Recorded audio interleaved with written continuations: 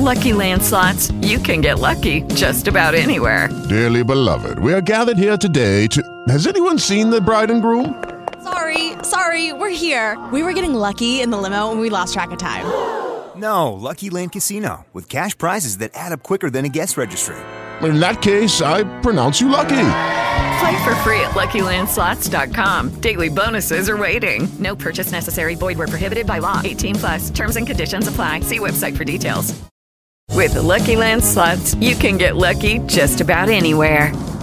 This is your captain speaking. We've got clear runway and the weather's fine, but we're just going to circle up here a while and get lucky. No, nothing like that. It's just these cash prizes add up quick. So I suggest you sit back, keep your tray table upright, and start getting lucky. Play for free at LuckyLandSlots.com. Are you feeling lucky? No purchase necessary. Void where prohibited by law. 18+ terms and conditions apply. See website for details.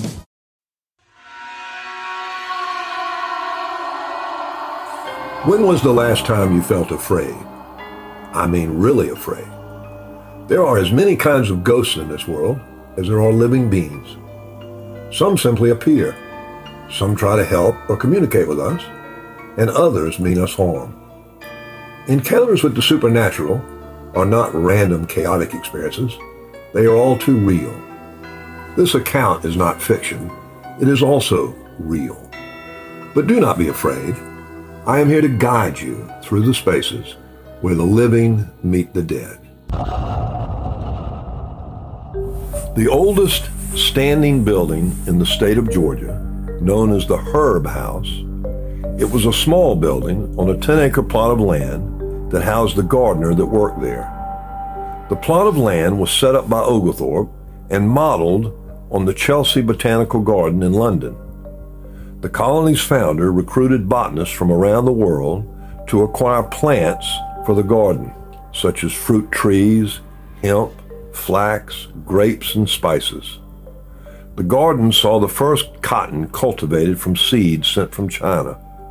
An old building with strange noises and lights at night on its top floor. By 1754, the Herb House was enlarged and became an inn and tavern, a haven for sailors, smugglers, rum runners, pirates, and sea rovers. Behind the house and along the bluff of the river stands the ruins of old Fort Wayne, built to protect the harbor during the War of 1812, a popular spot for early morning duels that became known as the Old Fort, a bawdy, brawling neighborhood of immigrants and sailors. Captain Flint died of rum at Savannah, a boozy old sailor with a blue mug who died in the upper room. Come, stow this talk. He's dead, and doesn't walk. That I know. Leastways, he won't walk by day. You may lay to that. Dead, aye, sure he's dead, and gone below. But if ever a spirit walked, it would be Flint's. But he died bad, did Flint. It was main hot, and the windy was open. I can hear that old song coming out. 15 men. Now he raged, and now he hollered for rum. And now he sang, and the death haul on the man already. 15 men were his only song, mates. And I tell you true, I never rightly liked to hear it since. Robert Louis Stevenson's novel, Treasure Island, begins with Billy Bones knocking on the front door of the inn, looking for Captain Flint. Legend holds that Flint died in the upper room yelling, "Bring aft the rum, Darby." They say he died of rum poisoning, but I say he died because Darby didn't bring him another rum. Har, har, har, har. There is an account of a man who asked for permission to investigate the tunnels. One entrance from the Buccaneer's room, which is a stairway that leads into the rum cellar, and diagonally across the dining room in the corner of what would have been the garden is a tunnel that leads north and south with an opening that heads west, almost under St. Julian Street. The man got down in the tunnel. He started walking south. He got about 20 feet when he felt a cold blast of air. He heard voices, turned, and 3 men were heading toward him. 2 men with bandanas on their heads, one had a patch over his eye, and they were dragging the 3rd man. He quickly pushed himself up against the brick wall and watched as they drugged the man by him, seemingly unaware of his presence. The air was ice cold. He climbed out of the tunnel and left, and didn't speak about the incident until a week later.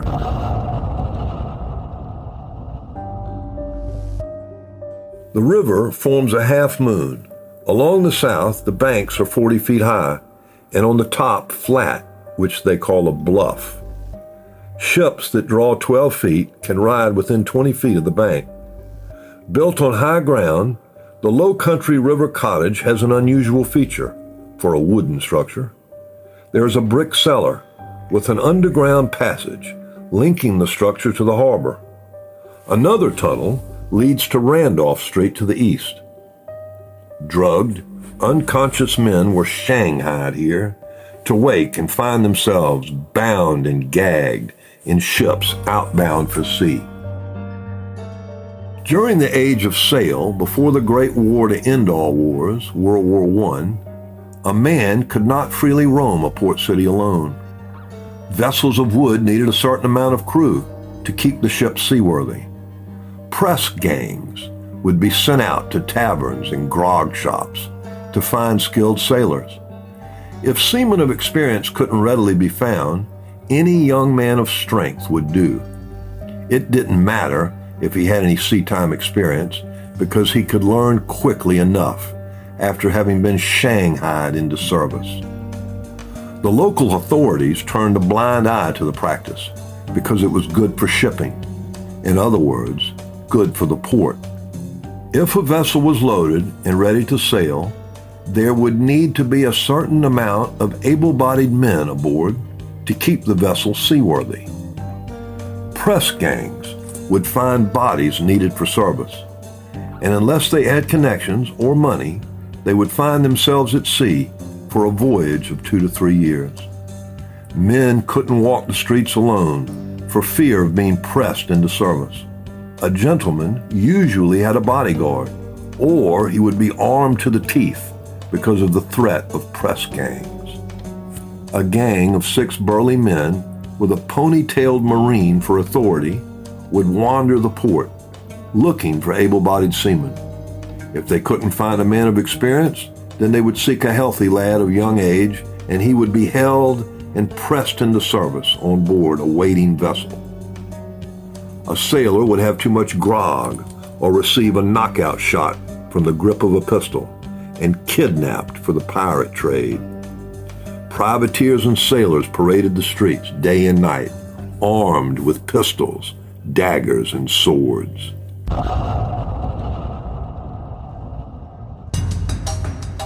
Jean and Pierre Lafitte, allies of General Andrew Jackson at the Battle of New Orleans, called at the docks of Savannah often. Pierre left the harbor aboard a schooner one dark night in 1821 in a clandestine manner, bound on a pirate expedition. Jean Lafitte married Mary Morton from the old fort and was redeemed through the love of a noble woman, at least for a short period. It is known that the pirate ship Jupiter stopped at Savannah in 1817 to take aboard a Greek sailor named Captain Nicholas, the same man who was with Jean Lafitte when he died in the Yucatan in 1826. The ship, amuck with red blood and fit to sink with gold, they were the roughest crew afloat. The devil himself would have feared to go to sea with them.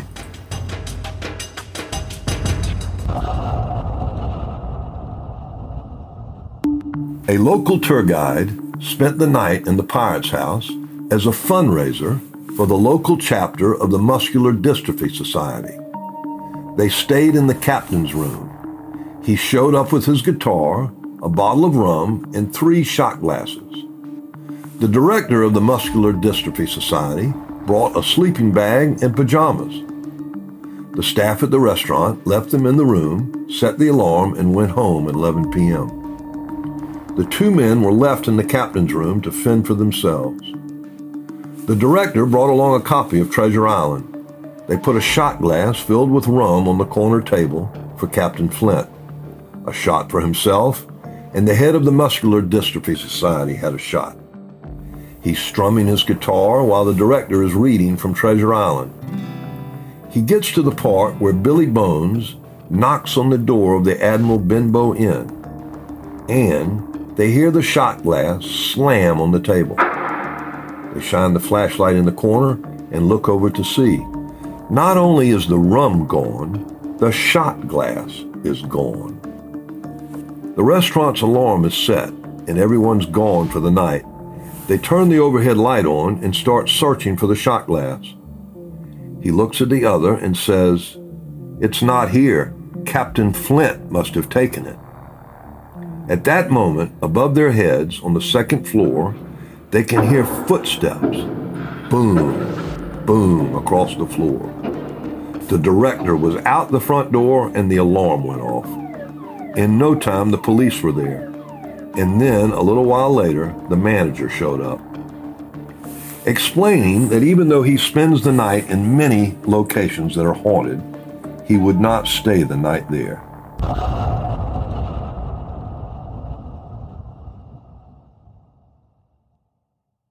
With the Lucky Land Slots, you can get lucky just about anywhere. This is your captain speaking. We've got clear runway and the weather's fine, but we're just going to circle up here a while and get lucky. No, nothing like that. It's just these cash prizes add up quick. So I suggest you sit back, keep your tray table upright, and start getting lucky. Play for free at LuckyLandSlots.com. Are you feeling lucky? No purchase necessary. Void where prohibited by law. 18 plus terms and conditions apply. See website for details.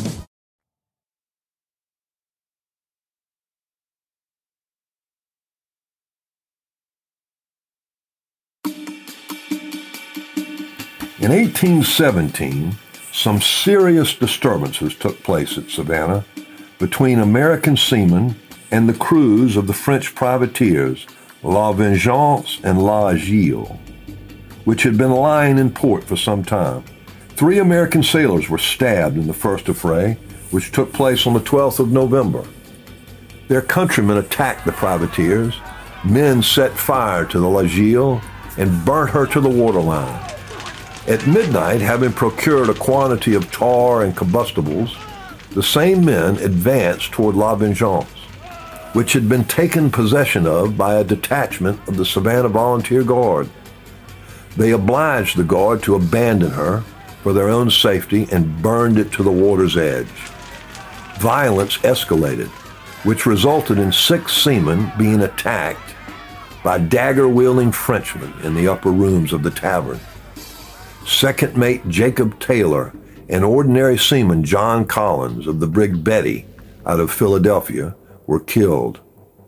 During the sword fight, many were wounded.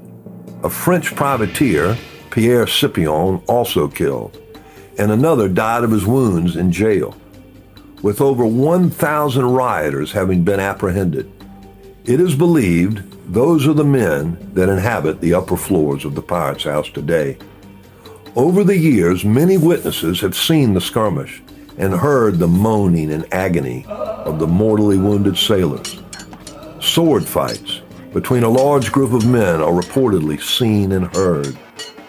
People have fled the restaurant in panic after seeing the ghost of the dead sailors meander through the dining room, armed to the teeth with death in their eyes.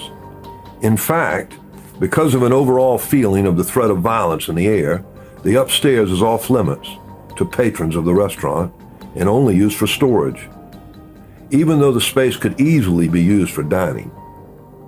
Many of the staff refused to go there for any reason.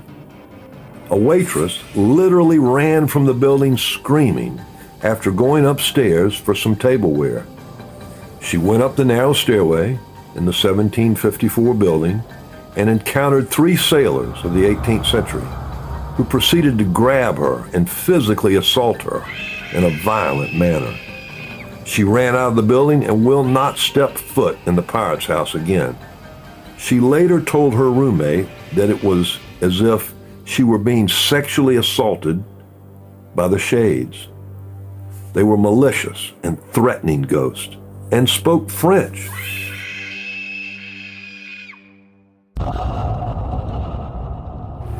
An award-winning pirate-themed restaurant offering hearty southern fare in a rustic historic inn, Savannah's famous Pirate's House is located on one of the most historic spots in Georgia. It is here that the Trustees' Garden, the first experimental garden in America, was located. Around 1753, when Georgia had become firmly established and the need for the experimental garden no longer existed, the site was developed as a residential section. Since Savannah had become a thriving seaport, one of the first buildings constructed on the former garden site was naturally an inn for visiting sailors. Herb Traub ran the Pirate's House for years and said he always had a feeling of being watched. The restaurant is a series of buildings with 15 different dining rooms, and he always had a distinct feeling of not being alone when going from room to room. Locking up one night, he walked from the front door through the restaurant to make sure it was empty, checking that no one was in the place. He went to the back and started switching off lights while walking back up to the front. He walked into the Buccaneers room, and there was a man sitting at a table. A very large, burly man with a calico shirt and a patch over one eye. He had a large tankard in his hand. He looked up and nodded his head. Herb turned on the overhead light to get a better look at the man. The booth was empty. No one was there. He went to the front door. It was locked and bolted from the inside. He searched the entire premises again, and there was no one in the restaurant. But he will never forget the old sea rover sitting at the booth, giving him a nod of approval as he locked the tavern up for the night. A few years back, Samantha Brown with the Travel Channel came to Savannah for a pilot TV series, Haunted South, Looking for Ghosts. We took her around town and showed her a few places. They asked Mitch and I to dress as pirates so they could film us. The Herb House has a very narrow stairway that leads up to the second floor. We go up the stairs and into the storeroom. They shine a light on us and film the shadow on the wall as we had a sword fight. Samantha Brown is up there with us. She's a very attractive lady, one of the nicest celebrities I've ever met.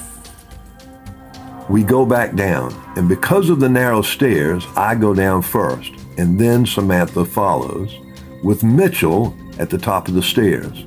Halfway down the stairs, Mitch looked behind him and turned white as a sheet. There was someone dressed in the garb of a 19th century sailor that had placed a cold hand on his shoulder. We go down the stairs. So Mitch can catch his breath, we sit at the table. And above our heads, we distinctly hear someone is walking back and forth. Samantha became visibly frightened by the sound of what seemed to be several people milling about in the empty room above.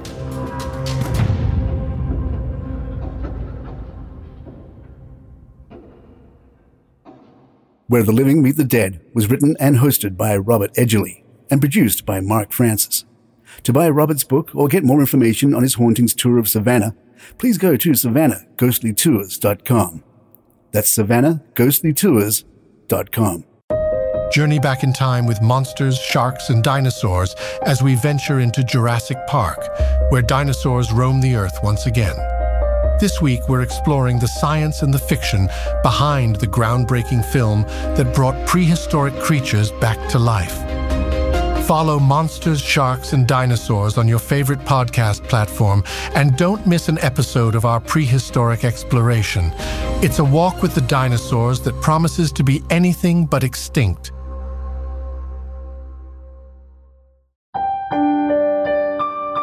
This week on Romance Weekly, get ready for a ghostly giggle with Alex as he embarks on a hilarious quest to win back Sophie's heart after a prank goes hilariously wrong.